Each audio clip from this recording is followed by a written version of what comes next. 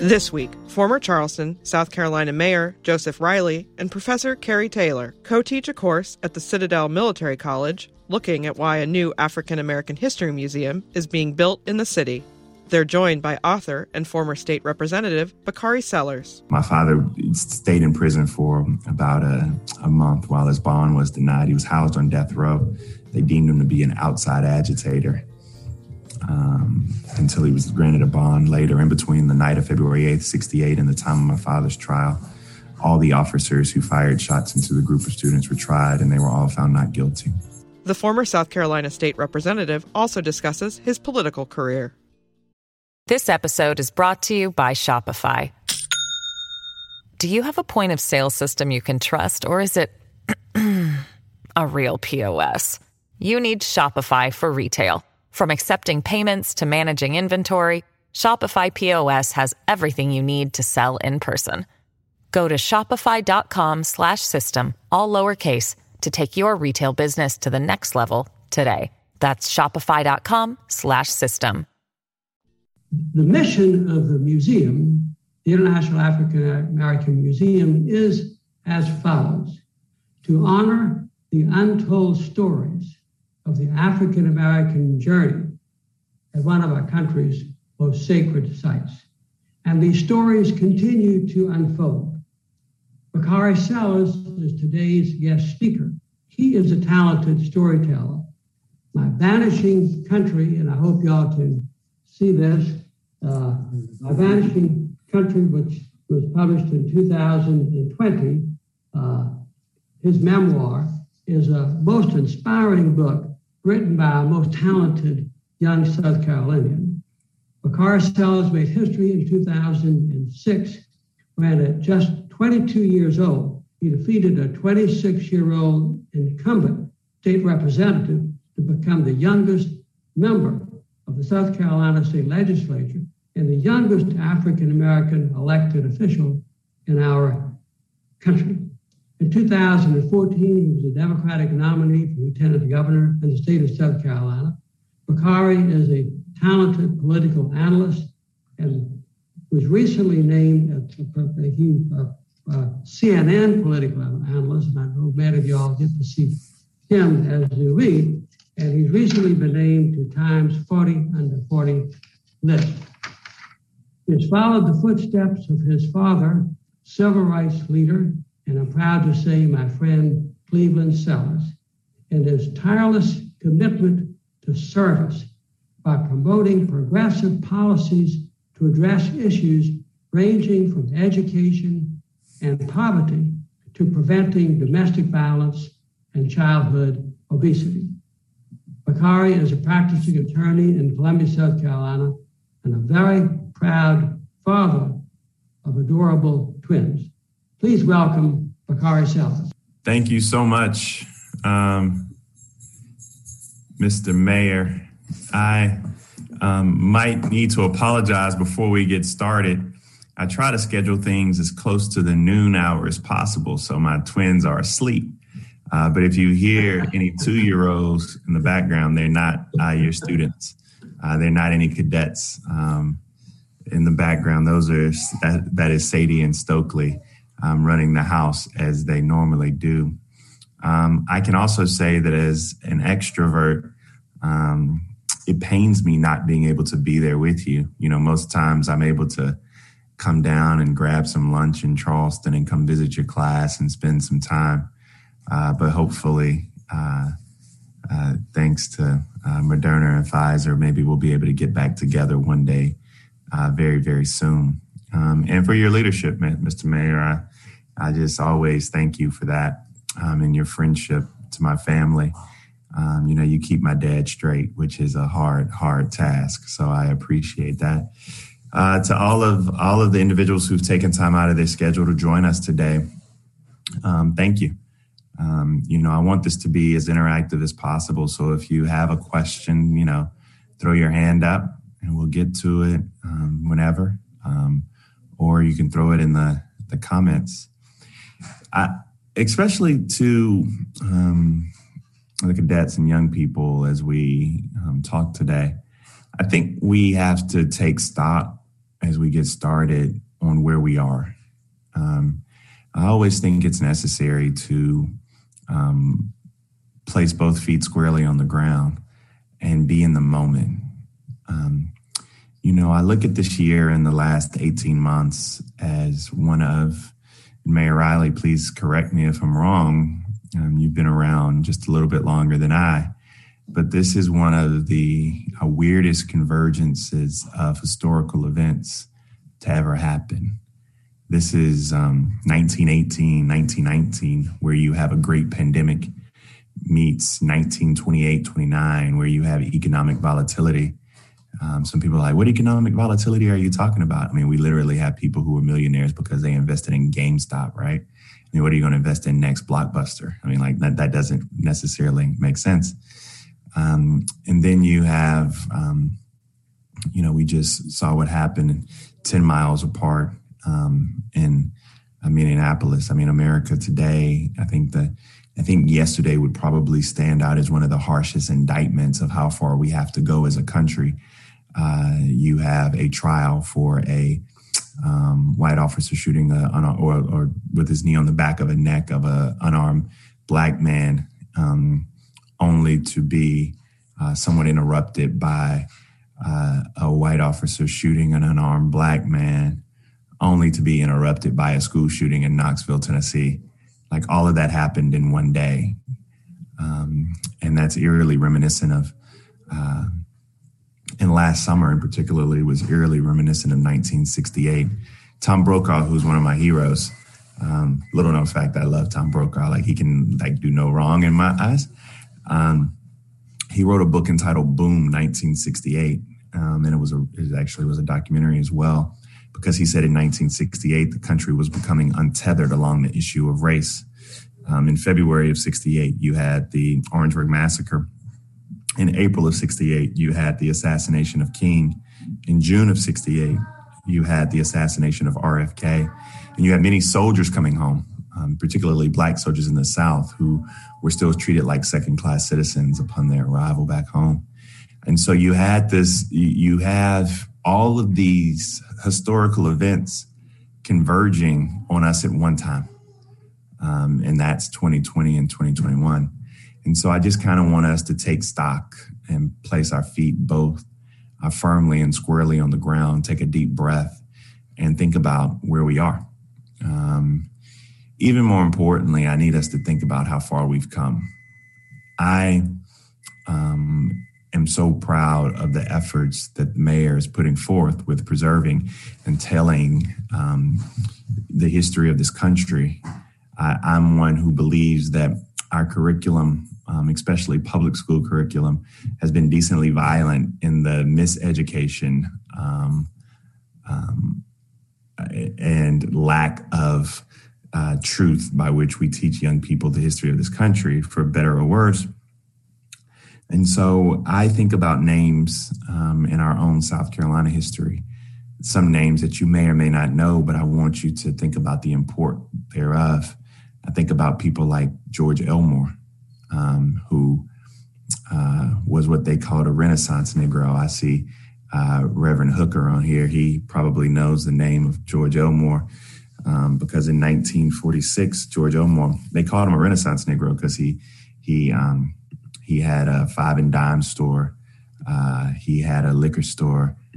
He drove a cab and took pictures on the side. He did all of this as a black man in Eastover, South Carolina.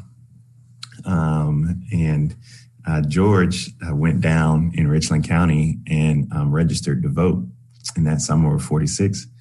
And in August of that year, he tried to go and vote in the first Democratic primary he can find. And no, y'all don't make no jokes. He wasn't voting for Joe Riley in 1940. Okay? Y'all leave those jokes alone. But we all know who the nosiest people in the world are. The nosiest people in the world are poll workers, because poll workers know absolutely everybody. And the poll workers in 46 said, Joe, we know you're a Negro. I mean, George, we know you're a Negro. You can't vote here. And so George, filled with pride, George filed a lawsuit, which was known as Elmore versus Rice. As soon as he filed the lawsuit, though, they firebombed his liquor store, stopped distributing to his 5 and dime store. His wife literally died in a mental health hospital. She died in Bull Street. I know some of you all may have heard of the old mental health facility on Bull Street, from having to undergo all the trauma of the crosses being burned on her yard, et cetera, et cetera. But although he died a broken man, Elmore versus Rice is the reason that African Americans can vote in primaries in the South. That's a history that's only an hour and 15 minutes from where you are. So I always think about how far we've come. I think about Sarah Mae Fleming, who is one of my heroes. People don't know the story of Sarah Mae Fleming. She was from Hopkins, South Carolina. And Sarah was working at a hotel on Main Street in Columbia, got off work and came and sat down on a bus. But her sin wasn't sitting at the front of the bus. It was that when the bus driver told her to get up, she couldn't. She didn't leave out the back door that the colored used. She walked out the front door. Bus driver punched her in the stomach and rolled her down the steps. Sarah joined the NAACP Legal Defense Fund, some enterprising lawyers from the Legal Defense Fund. And back then, the buses, and I don't know how many people remember this, but the buses were run and owned by South Carolina Electric and Gas. They were run by the utility companies. And so the name of that case is Fleming versus SCENG. And Sarah Mae Fleming, right there from South Carolina, laid the foundation in action and law for another young lady who sat down 17 months later named Rosa Parks. Like there wouldn't be a Rosa Parks if there was not a Sarah Mae Fleming. And she was right here in South Carolina. And last but not least, I think about Harry and Eliza Briggs, who, if any of you all know Jim Clyburn, you know that he loves telling the story of Harry and Eliza Briggs in Little Clarendon County, South Carolina. Without Harry and Eliza Briggs filing a lawsuit in 1949, there would be no Brown versus the Board of Education of Topeka, Kansas. It was the first case filed in that landmark collection of cases. And so I just want you to, as we're in this very weird convergence of historical events at this time, just sit back and think how far we've come. And you'll get a really conflicting answer, but you'll get one that I think will motivate you to do what John Lewis said, which is to continue to step onto the pages of history. You'll realize that when you ask yourself that question, you realize that we've made progress. Anybody who tells you we haven't made progress in this country is just lying to you. No matter how dark it gets, you understand that we've made a great deal of progress in this country. This episode is brought to you by Shopify. Do you have a point of sale system you can trust, or is it a real POS? You need Shopify for retail. From accepting payments to managing inventory, Shopify POS has everything you need to sell in person. Go to shopify.com/system, all lowercase, to take your retail business to the next level today. That's shopify.com/system. But the challenge for us is understanding that we still have yet a ways to go. And for the young people, the students, those who are the leaders, and I hate when people say you're the leaders of the future. I think that's so perverse. You're the leaders of right now. You're not the leaders of the future. You're the leaders of right now. I'm someone who believes, who doesn't believe that this country is irredeemable by any stretch. I think, like Maya Angelou and Amanda Gortman said, though, that this country is unfinished. And so it's our challenge to go out and reimagine what this country should be. And I think that's such a refreshing, I think that is such a visionary, progressive, just thought process to figure out how you're going to reimagine what this country should be. That's the challenge in front of us, and whatever you decide to do. Mayor Riley mentioned my father a lot, and my father is 76. He'll be 77 this year. And I think back to when he was 23 years old, up 26 on the campus of South Carolina State. I think about when he helped organize the protest at South Carolina State. The history books call it the last vestige of discrimination, Jim Crow's final hiding place. It was the last vestige of discrimination in Little Orangeburg, South Carolina. I think about the students and how they went on the 6th and then again on the 8th to protest that bowling alley. And how on the night of the 8th, they couldn't foresee what would happen next. Think about this. I know we how many students do we have on this call? We've got about 20 students. So just imagine that you see some injustice in Charleston, you go and protest, and then you come back to the center of your campus and you build a bonfire on your campus. And state troopers and police surround your campus right in front of the gates. And those same state troopers begin to fire shots into the group of students, but not tear gas or rubber bullets, but deadly double-aught buckshots are the same bullets we use to hunt deer. And they fired shots into those students at South Carolina State for 8 seconds. And I say to people often that in those 8 seconds, lives were forever altered and dreams were forever deferred. Henry Smith, Samuel Hammond, and Delano Middleton, none of them over the age of 19. In fact, one was still in high school at Wilkinson High. This was back before Orangeburg-Wilkinson became a thing. He was at the Black High School of Wilkinson High, and he would come every single day after school to walk his mom, who was a janitor at the school, to walk his mom home. And he came that day, that February 8th, to walk her home, and he was caught in gunfire, shot and killed. 28 people were wounded. My father was shot that night. My father was arrested by the only Black sheriff's deputy in Orangeburg County at the time. Talk about ironic. This little bit of history that not many people know. For one of the only times in the state's history, I-26 was completely shut down between Orangeburg and Columbia. And my father was escorted up to CCI, where he was housed after his bond was denied. CCI was the Columbia Correctional Institute. I have a legendary CCI story if anybody wants to hear it during Q&A. I've been to CCI 3 times, and one of them is a legendary, only in South Carolina story. My father stayed in prison for about a month while his bond was denied. He was housed on death row. They deemed him to be an outside agitator until he was granted a bond later. In between the night of February 8th, 1968 and the time of my father's trial, all the officers who fired shots into the group of students were tried, and they were all found not guilty. My father subsequently went to trial, and they backdated the indictment from February 8th to February 6th. They dropped all the charges except one, which was rioting. And my father was charged, tried, and convicted of rioting, becoming the first and only one-man riot in the history of this country. And I remind folk often that on that night, injustice had left mothers without their sons. It left the pages of our state's history stained red with blood. But when you look at the struggle and the sacrifices that so many people, and that's the blessing, I guess the blessing and the burden of being from the South, that you don't have to read about the history per se.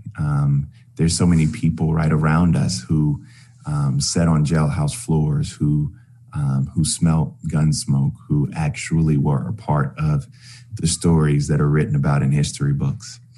And so the question is, how do we go forward? And for me, it was when I was 20 years old and a recent graduate. I remind you guys, you don't have to be 40 to change the world.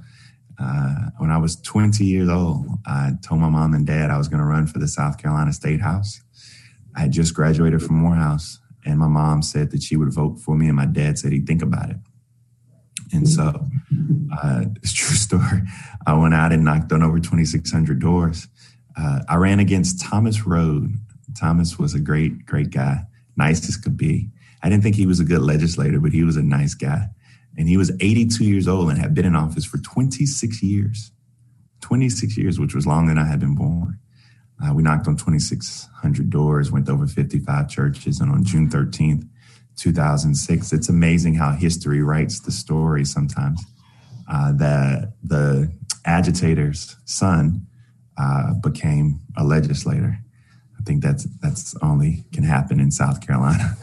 And so I became the youngest Black elected official in the country and the youngest state legislator.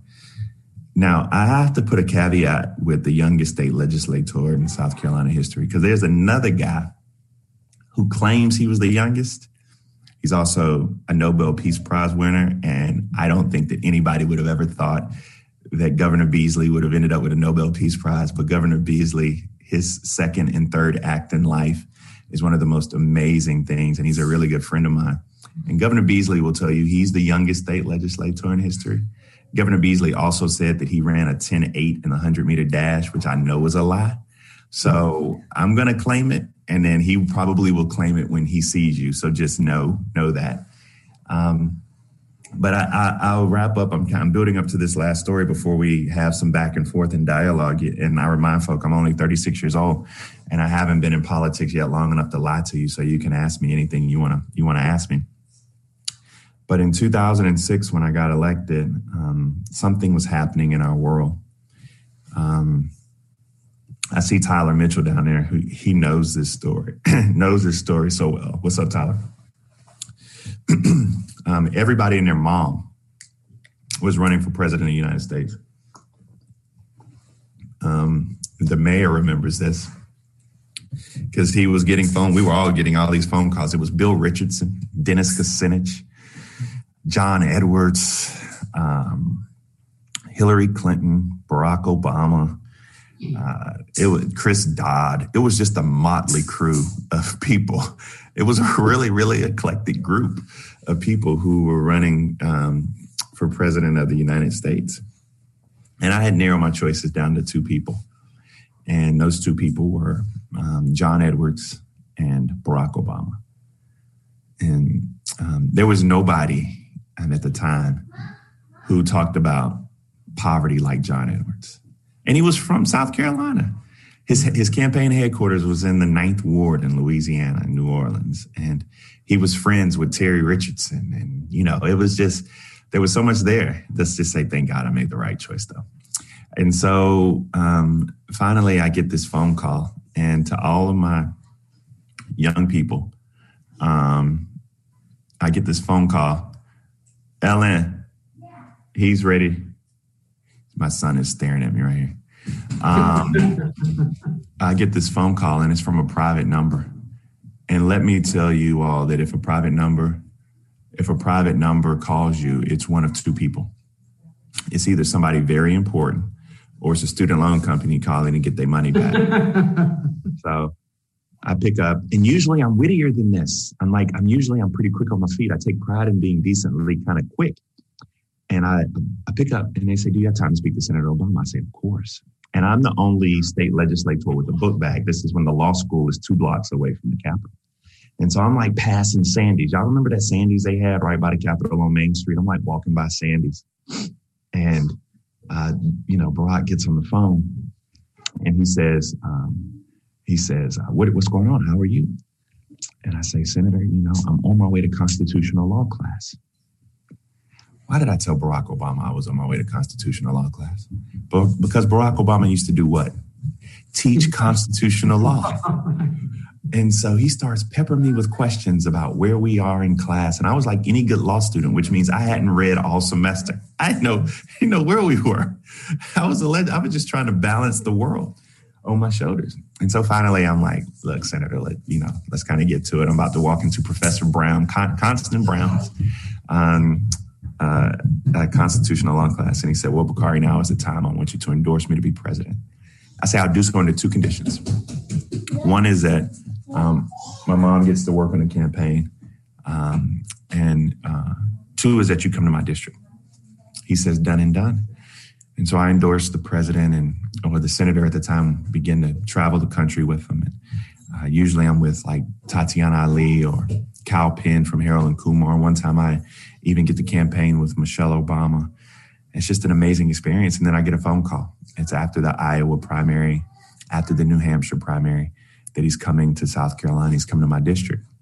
And I forgot that I represented Bamberg, Baltimore, and Orangeburg County, which means I ain't had no space to put Barack Obama. And so we decide we're going to put him at South Carolina State in the gymnasium named after the 3 young men who were killed in the Orangeburg Massacre. We put him in Smith Hammond and Middleton Auditorium.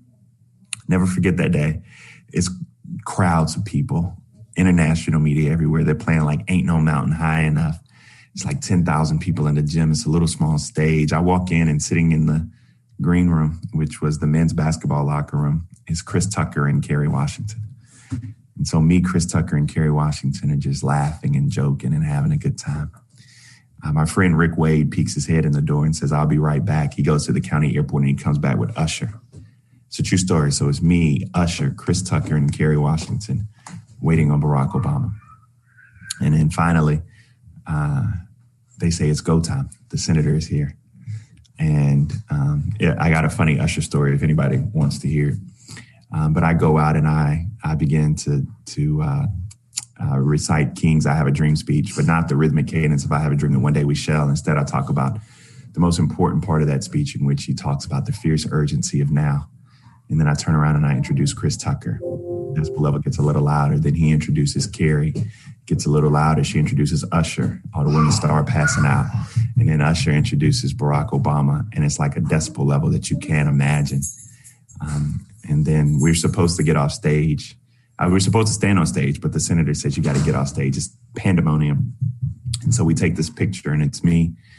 And to my left is Chris Tucker. To my right is the 44th president of the United States. To his right is Kerry Washington, and to her right is Usher Raymond. And people always ask me, what were you thinking at that moment?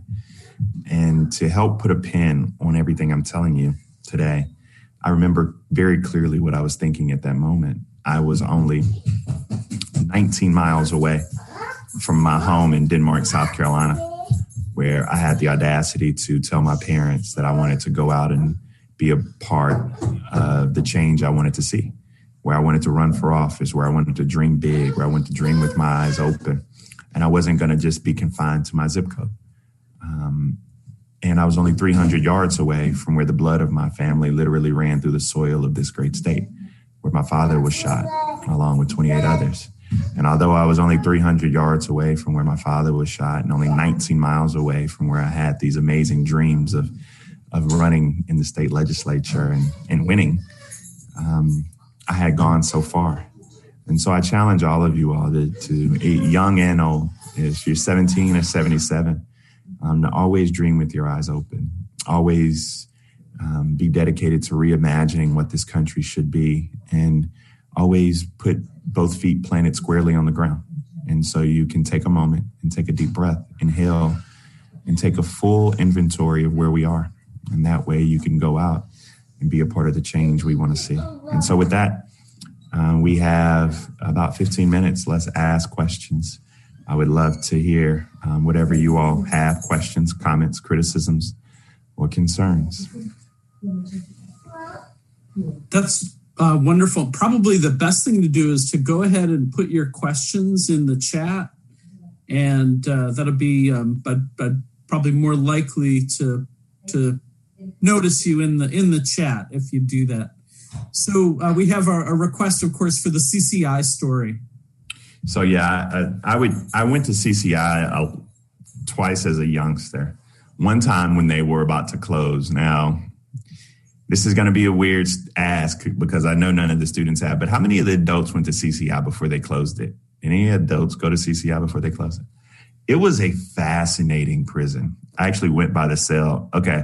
And so like Madeline and Keyshawn, I see y'all down there, and Desmond. I don't know if sometimes y'all get on your computer and you get kind of lost. You start just Googling stuff or YouTubing stuff and you end up in this dark hole. Well, there's and Mayor Riley's going to be like, "What? Don't give them nightmares." South Carolina is notorious for having one of the most deranged serial killers in the history of the country. His name was Pee Wee Gaskin. Pee Wee Gaskin was a fascinating individual because he was literally like the size of my son, who's a 2-year-old toddler. He was a small guy. And he managed to even kill people while he was in prison. So I went and looked at you could see his death row cell. My father's death row cell was not far from it, which in itself was fascinating. But my CCI story is a little different because there is a young man who we claim in South Carolina, although in Augusta they attempt to claim him as well, but he's actually from Beach Island, South Carolina. His name is James Brown. And James Brown happens to be very good friends with my father. Like most civil rights activists and entertainers, there's this nexus. And so my dad tells me one day, we're going to see James. And so we get in a car, we leave Denmark, we ride up to CCI. It's burning up outside. And CCI is like right on the river. And so I walk in with my dad. We just stroll through the gates. You hear the buzzing, you hear the gates close behind you. And we walk into this huge like cafeteria, like the sitting area where, they have like the the sheets that are painted where families take pictures and stuff sometimes. I don't know if y'all have seen that. So we walk in and around the corner comes James Brown. But James's hair is not done. And so James looks at us and James is like, oh, no, little CL, he can't see me like that. Can't see me like that because his hair wasn't done. And so James literally, this was one of the more random moments. He was like, do you think $1 million is a lot of money, son? And I guess his taxes and things must have been on his mind. I have no idea. And I said, yes, sir. He said, well, it's not. He said, the government's going to take it.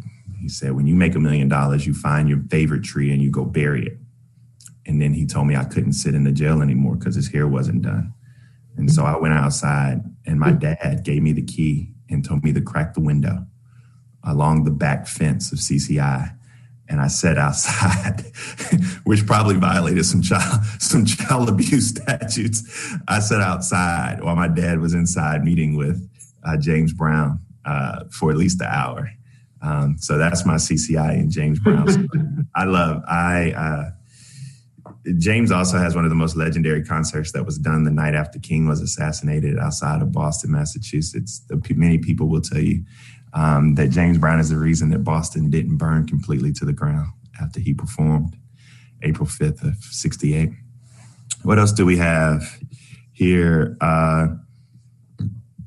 You did Leadership SC. I'm gonna get to your question, Madeline, about my Usher story. Melanie asked if you could give advice to a first-generation college and law student, what would it be? Kind of easy. Although you're the first, don't be the last. Make sure that you go in, you do extremely well, and you always extend that hand to make sure that you are paving a way for others to come behind you. A lot of people worked extremely hard for you to get to where you are. It's your task to multiply. I, Melanie, think that we teach leadership very poorly in this country. And I'm not picking on Reverend Hooker by any stretch, but a lot of times we teach leadership by saying, how many congregants do you have, or how many followers do you have, or how many parishioners do you have? That is just a really poor way to teach leadership. I fundamentally think that leadership means, and leaders beget other leaders.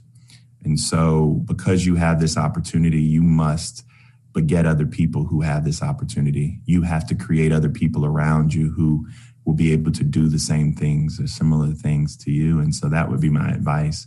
And also, man, look, Melanie, this ain't the advice adults want me to give y'all, but enjoy college, enjoy law school. My best advice to you is may your weekend start on Thursday. Adulting sucks some days. I just can't even lie to you. It's tax season. I haven't slept good because my twins are in my bed. I got to get up every morning and go to work. I just wish I could sleep in some days, play video games, and just walk up and down Market Street on Thursday afternoon and drink a beer. So y'all enjoy it while you got it, okay? Because adulting is a little bit different. Tyler asked, has this recent historical election changed your outlook on America? Do you see the country improving? I mean, always. I mean, that's a layered question. I'm fascinated by the 74 million people that voted for Donald Trump. I really am. I think that a lot of times watching the party structures in this country shift and morph, and watching how politics has become more of a cult of personality than one's true core political beliefs. Let me challenge you all to do this. If you don't mind, Mr. Taylor and Mayor Riley, I would like to give your students a challenge. I did this at the University of Chicago. I think I don't know how many more weeks you have in class. So let's just do it over like a 9-day period if you have 9 days. If not, do it over a 6-day period. I did this when I taught at the University of Chicago, and I don't want just students to do it. I want all of you all to do it, okay? Right. And the audacity of me giving you all an assignment. But this is what you got to do. What I did was, and you can cut this down, 1 week, I need everybody to watch 30 minutes of Fox and Friends for 1 week in the morning. Okay? The next week, I need you to watch 30 minutes of Morning Joe. Every day. And then the next week, I need you to watch 30 minutes of New Day. Every day. And then at the end of that 3-week period, where you've watched Fox and Friends, New Day, and Morning Joe, I want us to come back and have an honest conversation about what you saw, the prism in which you saw this country, and think about how many people are taking in the information that they saw. I mean, when I go to the studio at night, like last night, we had CNN on the screen, and I was getting ready for Don Lemon. We were on the streets of Brooklyn Center in Minnesota, as they say, Minnesota. Mm-hmm.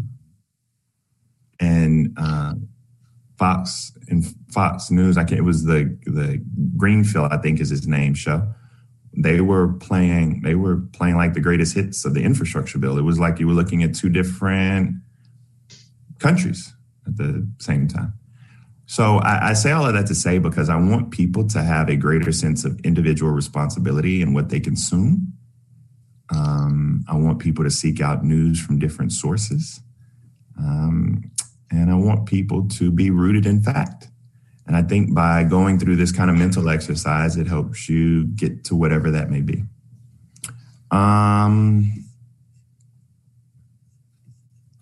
Let's see.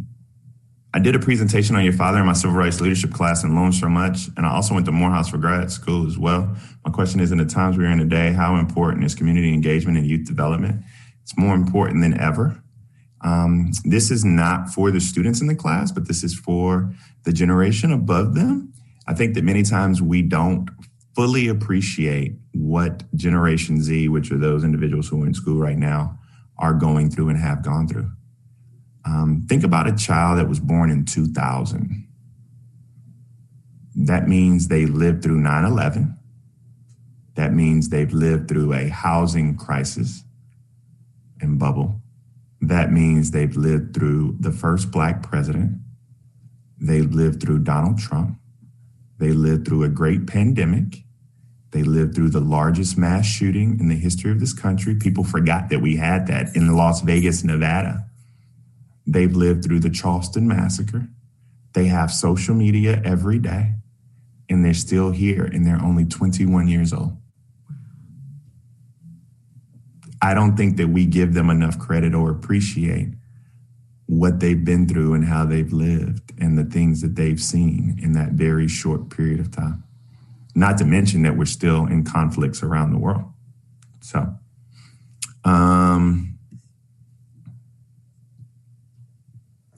and that's why I was saying that community engagement and youth development is so important. The mayor is probably a better one to talk about this, but we both believe in this thing called early childhood education, because your ROI is greater. The more money we invest in the front end, the less we have to invest in the back. And so I'm a huge proponent of that engagement. And the state of South Carolina is getting an extra $2.1 billion from this last round of stimulus money. Not many people know about that, but I hope that your nonprofits, I hope that your early childhood education programs, et cetera, have their hand out to Merle Smith. I know in Charleston, y'all are used to running the state, and now that has moved to Florence. So y'all gonna have to, the area code for those individuals running the state of South Carolina, it's not, Bobby Harrell and Glenn McConnell anymore. You got to go see Hugh Leatherman and Jay Lucas now. So it's changed. How has your dad's experience shaped your perspective on America? That's probably, Thomas, one of the best questions that I get. I'm angrier about February 8th, 68 than my father is. My father has, I always say he could have lashed out, but he always believed in what Abraham Lincoln called the better angels of our nature. I think that Mayor Riley's known my father longer than I have. But he is he's a soul that's seen a lot. And so he's always calm. He's always a believer in tomorrow. Thomas, one of the things that I've taken from my dad is I always remind folk that you can only eat an apple one bite at a time. And I live my life in 24-hour increments. And today, my prayers are simple, man. I want my parents to be proud, and I want today to be better than yesterday. And I just feel like if I move through the world, biting that apple one bite at a time, making sure that today I'm better than yesterday, then I can leave my children a better world than the one that I inherited. And I also think that everything my father went through, he had surgery on his shoulder, probably like maybe 10 years ago. And I'm like, man, why you're not out there throwing baseballs? All this, I forgot he got shot in the shoulder. And so, that required them to go in and take some stuff out and move some stuff around.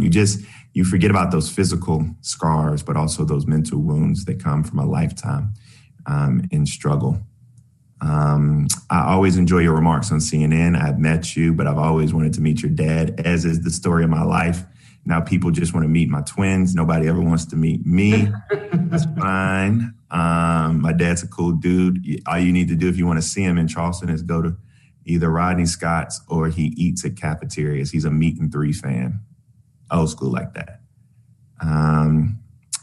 Margaret watched the commentary of the flag come down while on a trip in Germany. That was my first real experience being hired by CNN. What was it like being the youngest Black legislator in a state like South Carolina? It must have been so hard to earn your keep there, maybe. Also, lastly, what was it like transferring to CNN? The legislature was wild, but I was so young and I loved it. I remember there was a state legislator that you all had in Charleston. She was the majority whip, and she was literally one of the baddest people. She and Gilda Cobb Hunter just invoked fear in everybody. Her name was Annette Young. I don't know if y'all know Annette Young, but Annette evoked so much fear in everybody. They were so tough, and they had to be because it's a white male's boys club. That's what the South Carolina State Legislature is. I mean, it's a country club. And so me being so young, I remember the first questioning that I've ever got was from Annette Young. And I realized that I had to be extremely prepared every day. And I was I was fortunate. I was blessed. But when I got my feet up under me, I realized that I represented, 37,300 citizens like every other state house member up there, even though I was from, the huge metropolitan area of Bamberg County. On CNN, it's interesting because, Denmark has 3,300 people. And that's only when school's in session because we actually count Voorhees in our numbers. Don't tell nobody that. That is a geographical secret. Don't tell nobody how Denmark creeps over 3,000 citizens. But just imagine you from a town where you got 3,000 people, where you jump ditches as a kid, and every night you go and you speak to about 1.5 million people, and you tell them how you feel. But being Black and doing this job represents a different challenge because I say this with every ounce of humility. You can't really have a bad day because there are not many of us. And the way that the world sees Black men many times is through my presentation or the lens of me on TV.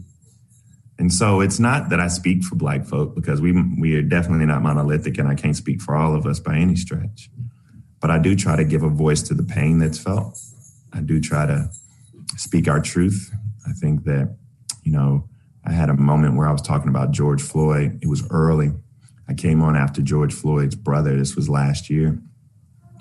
And I was on with Dante Stallworth, and I kind of broke down because we were doing segments from our home. We were no longer going to the studio, and my twins were back in the back sleep. It was like the 6:30 hour, and my daughter was upstairs, and I was just like, what do we tell our children? And I think that, some tears begin to flow down my face. There's a conversation that Black parents have to have with Black teens. My daughter is about to be 16.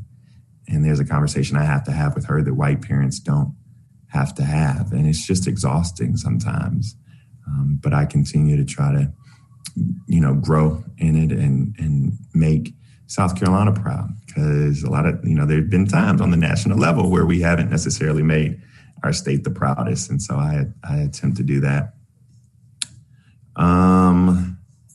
Are you confident that efforts by the Republican Party to pass voter suppression legislation will be thwarted? The only way it will is if we pass the John Lewis Voting Rights Act. which unfortunately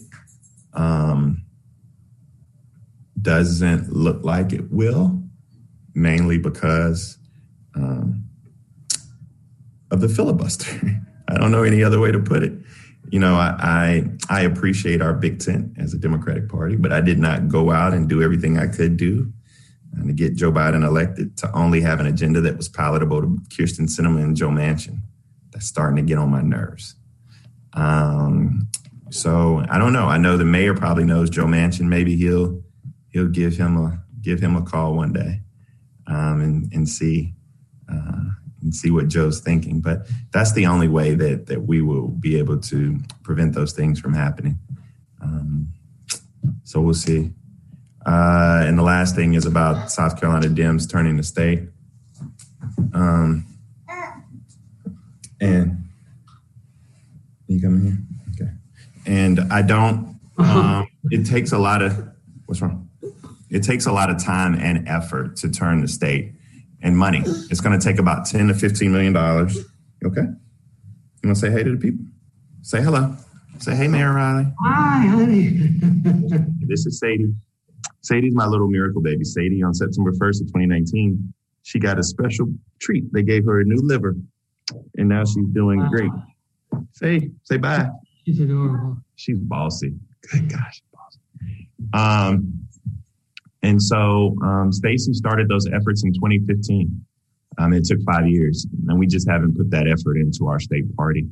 And Stacey realized something in Georgia that, like, it ain't rocket science, but nobody realized, like, you know, Georgia is more than Atlanta and Savannah. They began to go in the rural parts of the state and begin to cultivate that voter base. And so hopefully we will have the resources and the vision to do that, but we have a long way to go. People have asked me, I don't even know if I told any, I'm not doing it, but this might be breaking news for this class, so people will stop asking me. No, I am not running against Tim Scott in 2022. I just think that that's a mission that is kind of foolish. And no, I'm not running against Henry McMaster for governor in 2022. I think we're going to have two amazing candidates who try, Joe Cunningham and Mia Butler. Having run against Henry McMaster, he is one of the more boring candidates to run against, which makes him extremely effective. He doesn't make mistakes on the campaign trail. He doesn't engage you. He raises money. And he, when a candidate doesn't make mistakes, it's like a team, 3 yards in a cloud of dust if you're playing football. It's just kind of fascinating to watch. And so I don't see victories in either one of those races right now. But, I would have never thought we were going to win Georgia and Arizona in 2020. So I'm confident and comfortable and waiting for Jim Clyburn to retire, whenever that is. But you know how many people are, as they say, Joe Riley, you know this, you know how many people are in the cemetery who were waiting on Strom Thurmond to retire. So, we shall see. The last story is the Usher story before I go. So this is a true story. Usher came in that day, and Usher, I'll never forget it, his father had just passed. So he didn't have a good relationship with his father, but he was a little down, and we're standing in this little doorway before we go out on stage. And Usher looks at me and he says, man, you speak all the time. You're in politics. What should I say? And by this time I had been hanging out with Chris Tucker all day, so I think I'm funny. And I'm like, Usher, man, just go out there and say, praise God. I love all the beautiful women. Crowd will go crazy. Just start off with that. It's a political event. Crowd will go crazy. I was joking. And Usher went out there, and the first thing that he said is, praise God, I love all the beautiful Black women.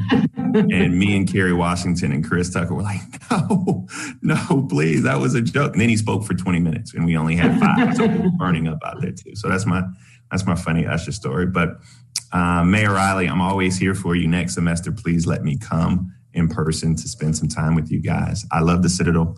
I love everything that you all are doing in Charleston. I'm grateful that I have an opportunity to speak here today. All right, thank you so much for your generous time and for your thought-provoking and stimulating a conversation. So generous of you. I know the students and all who are listening and watching. Appreciate it and enjoyed it, and we're very proud of you. And please give your daddy my best. He's going to be so happy, and I'm going to make sure that he reaches out and gives you a call. To everyone that I'm not there with, please, I wish you nothing but health and happiness during these troubled times. And find somebody that you don't think like. Find somebody that you don't necessarily agree with on everything. And y'all go out and sit on the porch and drink some wine or beer. And let's begin to have conversations with one another again and see if we can heal the divides we have in this country. So, amen. Thank you, and God bless you all. I'll see you soon, Mayor Riley.